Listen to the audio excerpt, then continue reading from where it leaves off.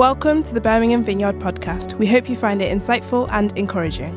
If you want to find out more about us, head to our website, birminghamvineyard.com. Hi guys. Oh gosh, it's so lovely to be talking to you. But I was just really struck this morning when we were praying before the service. Like, what a massive thing talking about marriage is. It's like Paul, the apostle, who wrote majority of the New Testament, called it a profound mystery. And it's like, I've got 20 minutes. So I really humbly, with all humility, present to you what I'm going to say this morning. So last week, Lauren really blessed us with this amazing talk, didn't she, on singleness and drawing attention to the challenges and the prejudices that we sometimes have around that, and looking at it as a gift that we can bring to the church. And today we're going to look at the gift of marriage. And like singleness, it certainly has its blessings and its struggles. So in keeping with the series that we've been doing on identity, relationships and the people of God, we're going to look at how the influences of the world around us affect how we see marriage, then put that alongside some of what Jesus actually says about marriage. And then, of course, we're going to look at Paul in 1 Corinthians and a bit of Ephesians. So like the Corinthians, as we've heard many times in this series so far, we live in a culture that is absolutely obsessed with sexual relationships.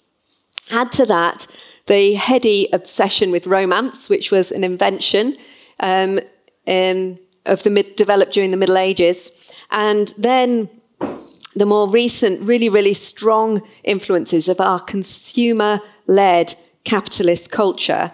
And we arrive at some of our current thinking on marriage, a lot of which is millennia away, both literally and figuratively, from God's original intention in Genesis 2:24.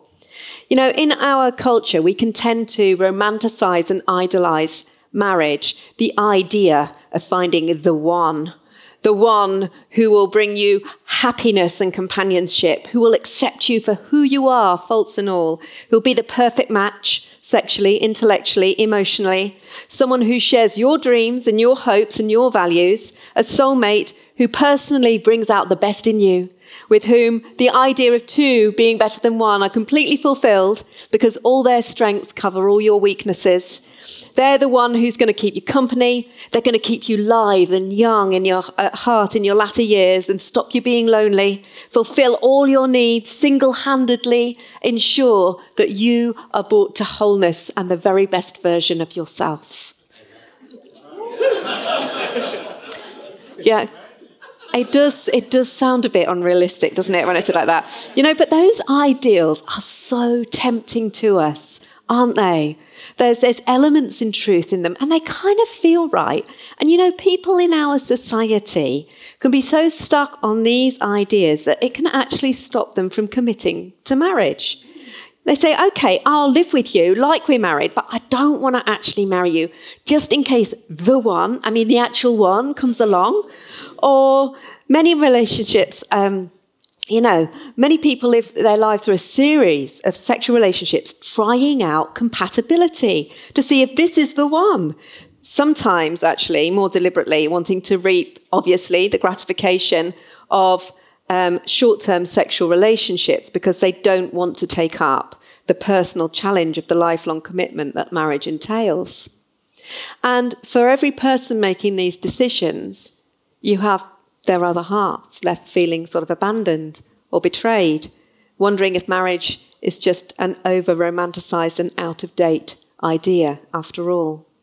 But you know, these ideals are very shaky ground for any relationship because their foundations are worldly rather than godly. Lauren spoke a bit about last week how today's thinking puts us, humans, at the centre of the universe instead of Jesus. And these ideals are very much part of that. You know, they're me-focused, not Jesus-focused. I want to be me. It's not a foundation on which to build a marriage. So this morning we're going to explore what the scriptures say about marriage. And we're going to look at 6 key relational values that are crucial, honestly, for all relationships, whether we're married or single, and all of which are built upon the foundation of Jesus Christ. Jesus, our foundation, is the source of all unconditional love, full of grace, mercy, forgiveness. So before we get to what Paul says about marriage in 1 Corinthians 7, 1-16, let's just have a look and see what Jesus himself said about marriage. We're going to look at Matthew 19:4, and this is what he says. Haven't you read that at the beginning the Creator made them male and female and said, for this reason, a man will leave his father and mother and be united to his wife, and the two will become one flesh. So they are no longer two, but one flesh. Therefore, what God has joined together, let no one separate. Just like our society today, there were all sorts of intimate relationships that existed in first century Palestine. And, even indeed amongst the Israelites in the Old Testament, we see polygamous marriages apparently sanctified by God. But here, Jesus points us back to the original Eden plan, quoting both Genesis 1:27 and 2:24, making it very clear that the two, a man and a woman, will become one flesh, one entity through marriage. In the Genesis story of creation, something that was once kind of united, mankind, was separated into two different yet complementary sexes, male and female, when Eve was created from Adam's rib. So in the union of a man and a woman, that separation is reconciled. It points to the reality that no single sex or gender can fully express God on its own, which is why we're called into community. For Jesus, therefore, marriage, by definition, is the uniting together of one man and one woman. In his book, The Meaning of Marriage, this one, really genuinely worth a read if you are married or thinking about marriage or even want to know about marriage. Good book. He points out that the verb uniting together, or cleave in the King James Version, comes from a Hebrew word that literally means glued together. Everywhere else in the Bible that this word cleave means to unite someone through a covenant, a binding promise, or an oath. Marriage, therefore, is a covenant relationship founded around God, not the consumer one founded around self that the world has made it. A covenant relationship places the commitment to give of yourself, the vows, as the highest value. And a consumer relationship places the returns, what you're going to receive, as the highest value. As the Church of England marriage service reflects, the covenant works 3 ways, with the man and the woman making oaths to God as well as to each other. I'm not sure that any one of us who's made those solemn vows in front of God quite understood the full working out of those weighty promises in their married life. Like, how can we know what the future holds? And on our wedding day, and I'm picturing here Cap as a 19-year-old standing in front of me some 32 years ago, his knees literally knocking, nervously whispering his vows. Bless him. On that day, we can only trust that by bringing our lives together before God, he, in his goodness and love, will help us to fulfill those promises that we make. Okay, so we've looked about something of what the world said and something of what Jesus has said about marriage. So let's now get on to the challenges.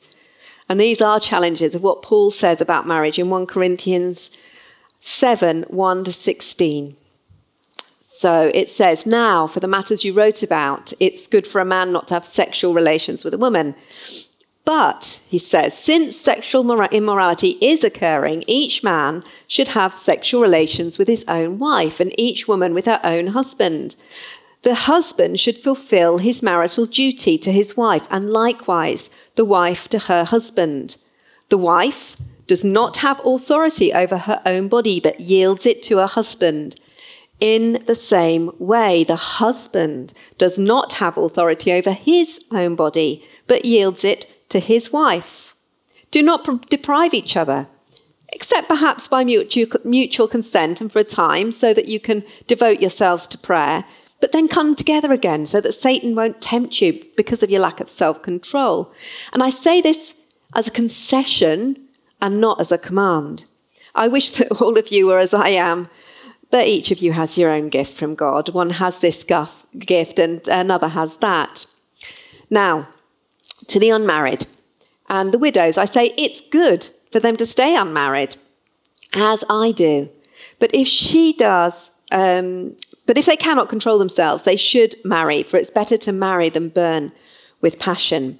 And to the married, I give this command, not I, but the Lord.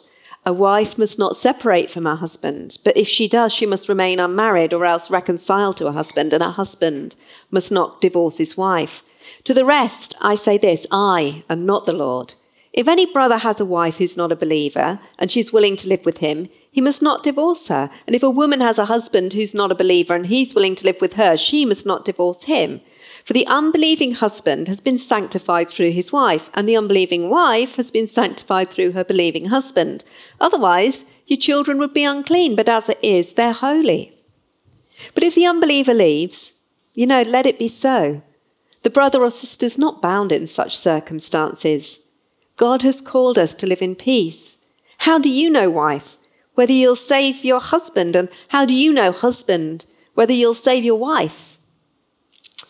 Okay, so, Paul deals with a number of really different scenarios here, and I'm not sure we can do them all justice today in 20 minutes. He's basically giving some really specific advice to some really specific situations, but what are the values on which he's basing that advice?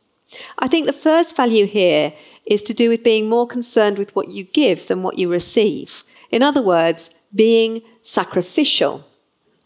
Sacrifice is a sound kingdom value that he applies here, even the most intimate of human connections, to the act of sexual intercourse itself. The rub is in verse 4, where he says, we do not have authority over our own bodies, which is, it's a really difficult concept for us to connect with because we live in a society that has all sorts of laws, expectations and regulations in place to protect us from sexual exploitation. And a part of that is the common understanding that we alone have authority over our own bodies. And the understanding of what consent means has become crucial in many high-profile sexual abuse cases. So, is Paul saying that we no longer have a choice with regard to sexual relations within marriage? I think the obvious answer is no. Exploitation is not a kingdom value, and any form of exploitation is devoid of the unconditional love that's to be the foundation of all kingdom relationships. And it helps us to get a bit of understanding here. If we look at the context where Paul discusses marriage in Ephesians.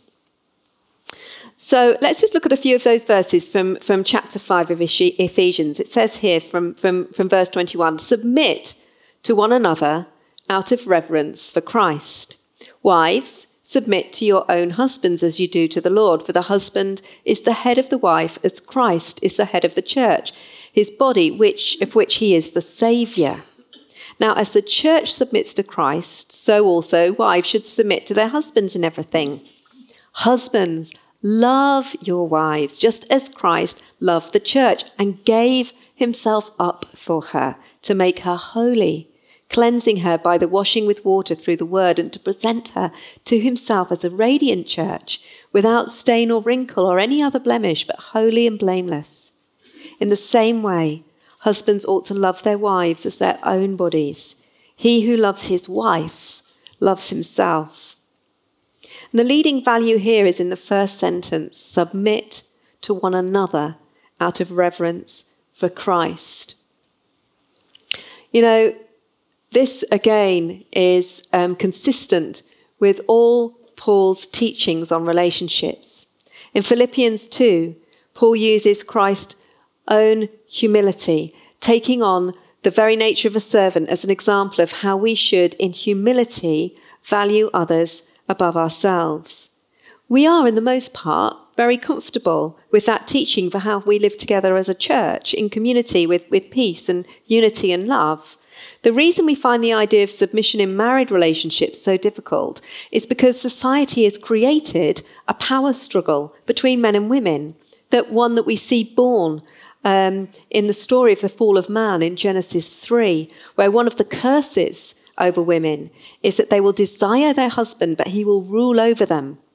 If we read these lines in Ephesians, thinking, okay, well, who's in charge then? Who has the power? Then we've misunderstood, actually, what Paul is teaching. He calls us both to pick up our right responsibilities, submitting to each other and to God, who works with us to help our marriages thrive. We have to trust that he who created us knows best about how we interact with each other. But we do live in a fallen world, and the process of trying to live as God intended is a difficult one. The more so when you're trying to live out your kingdom values in your relationship and you feel like your partner isn't. So, as a married woman, be honest. Have you ever thought, fine, I'll be more submissive when you start acting a bit more Christ-like? Or as men, it's pretty hard to take on that huge responsibility to be Christ-like when you don't even support me. And that's why Paul says in verse 7 of the Corinthians passage, I wish all of you were as I am, i.e. single. He knows it's complicated, But regardless of the challenges our partners bring us, regardless of the circumstances, we are called in marriage to covenant, to faithful commitment. In verse 10, Paul reiterates what Jesus says, and he says, to the married I give this command, not I, but the Lord. A wife must not separate from her husband, but if she does, she must remain unmarried or else be reconciled to her, and a husband must not divorce his wife. Faithfulness to our spouses is one of the key commitments we make when we marry. Oh, my iPad is playing up. Sorry, I just wound right the way back to the beginning of my talk. Give me a little moment. Okay, at the end of the day, we are each responsible for our own choices and behaviour, and we cannot control the behaviour of others, including our spouses. It's true that, as in all close relationships, we do need to hold each other to account. Learning to do that well and with grace is a crucial key lesson of marriage. But ultimately, God brings change and transformation in people's hearts and not us.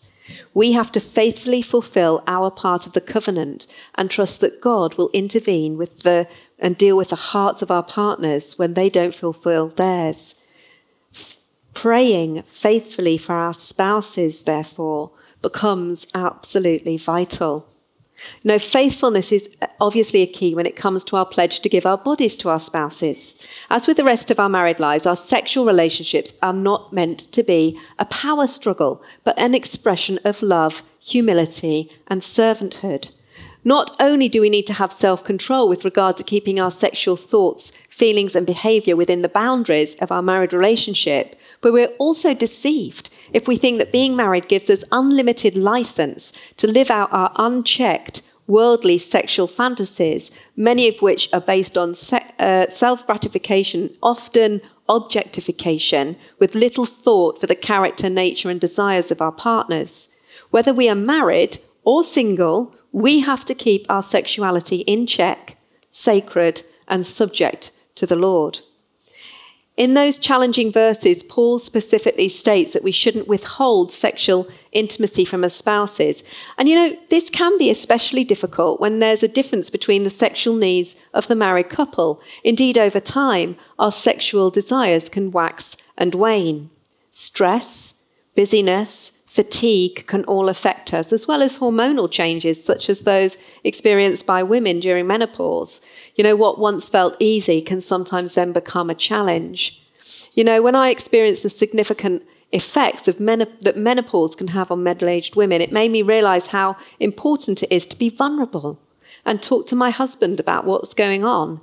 If I were only to be driven by my body's desire for sexual relations, it would be very easy to see how my marital relations could disappear with my hormones, leaving my husband suddenly bereft and confused and distraught, and perhaps vulnerable to looking for sexual acceptance in other places.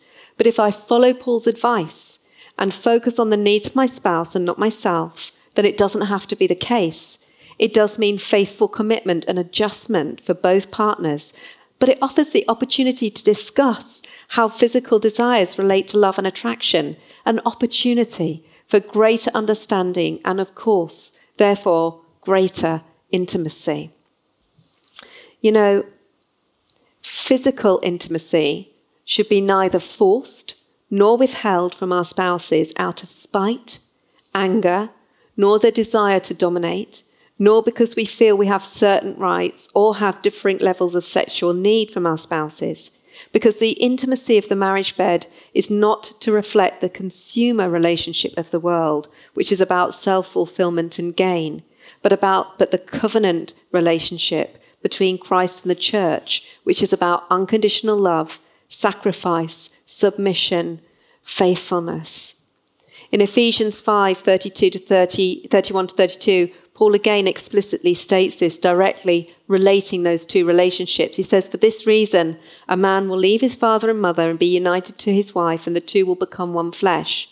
This is a profound mystery, but I'm talking about Christ and the church. You know, Christ gave everything for us, for intimate relationship with us, his church. Like each of us, he was tempted by Satan to take the easy route, to take the gains of power and kingship, to ensure he was fed, his needs were met, the gratification without the sacrifice. But he gave up his life and trusted that his Father would fulfill his resurrection plan and promise. Indeed, we know that God exalted him to the highest place and gave him the name which is above every name. He led the way, making the sacrifice, knowing that the Lord in his goodness would provide the rest. The mortal, intimate relationship between one man and his wife is designed as an earthly demonstration of the heavenly and eternal intimate relationship between Christ and his bride, the church. And finally, as married couples, we can sometimes get caught up on the earthly intimacy and think that the aim of marriage is solely to get that right, difficult as it is. But you know, as with all gifts, the gift of marriage is for the benefit not just of us alone, but of the whole church. The beginning of our marriage journey, the early years, can be very challenging as we try to work out the way we're going to live together, to leave and cleave. But if we're not careful, as the years pass, we can find ourselves in that comfortable and safe place of our marriage being all about us and our offspring, never entering into the place where our marriage, the little nuclear family we create together, becomes open and part of a wider gift to the church, a building block for our community. The challenge from Lauren last week was to open our homes to those who are single, to expand our idea of family from what the world tells us a family looks like to what God tells us a family looks like, with others not of our bloodline grafted in to our part of the family tree. Our marriages founded on Christ should be places where not only do we flourish and grow, but we also support and love others to do the same. You know, I find it so encouraging to see that happening through the marriages of a number of different couples I know well within the church, inspiring couples who don't see the gift of marriage as exclusively for them, but are building a secure home and sense of family for many around them. The world tells us that we need to be responsible for making sure our own needs are met. Through the unique and challenging relationship of marriage, God asks us to follow Jesus, lay down our lives for one another, our desires, our rights, our potential, and trust that as we sacrificially devote ourselves to helping our spouses achieve those things, and together look to the needs of others, Jesus will ensure that we are brought to personal fulfillment and wholeness, becoming the very best version of ourselves that he created us to be. Shall we just pray? We hope you enjoyed the talk and found it helpful. We'd love to welcome you to one of our gatherings. We meet in multiple locations at multiple times on Sundays, as well as in midweek small groups across the city. More information on all of these can be found at our website, birminghamvineyard.com. Thanks for listening. Have a great day and God bless.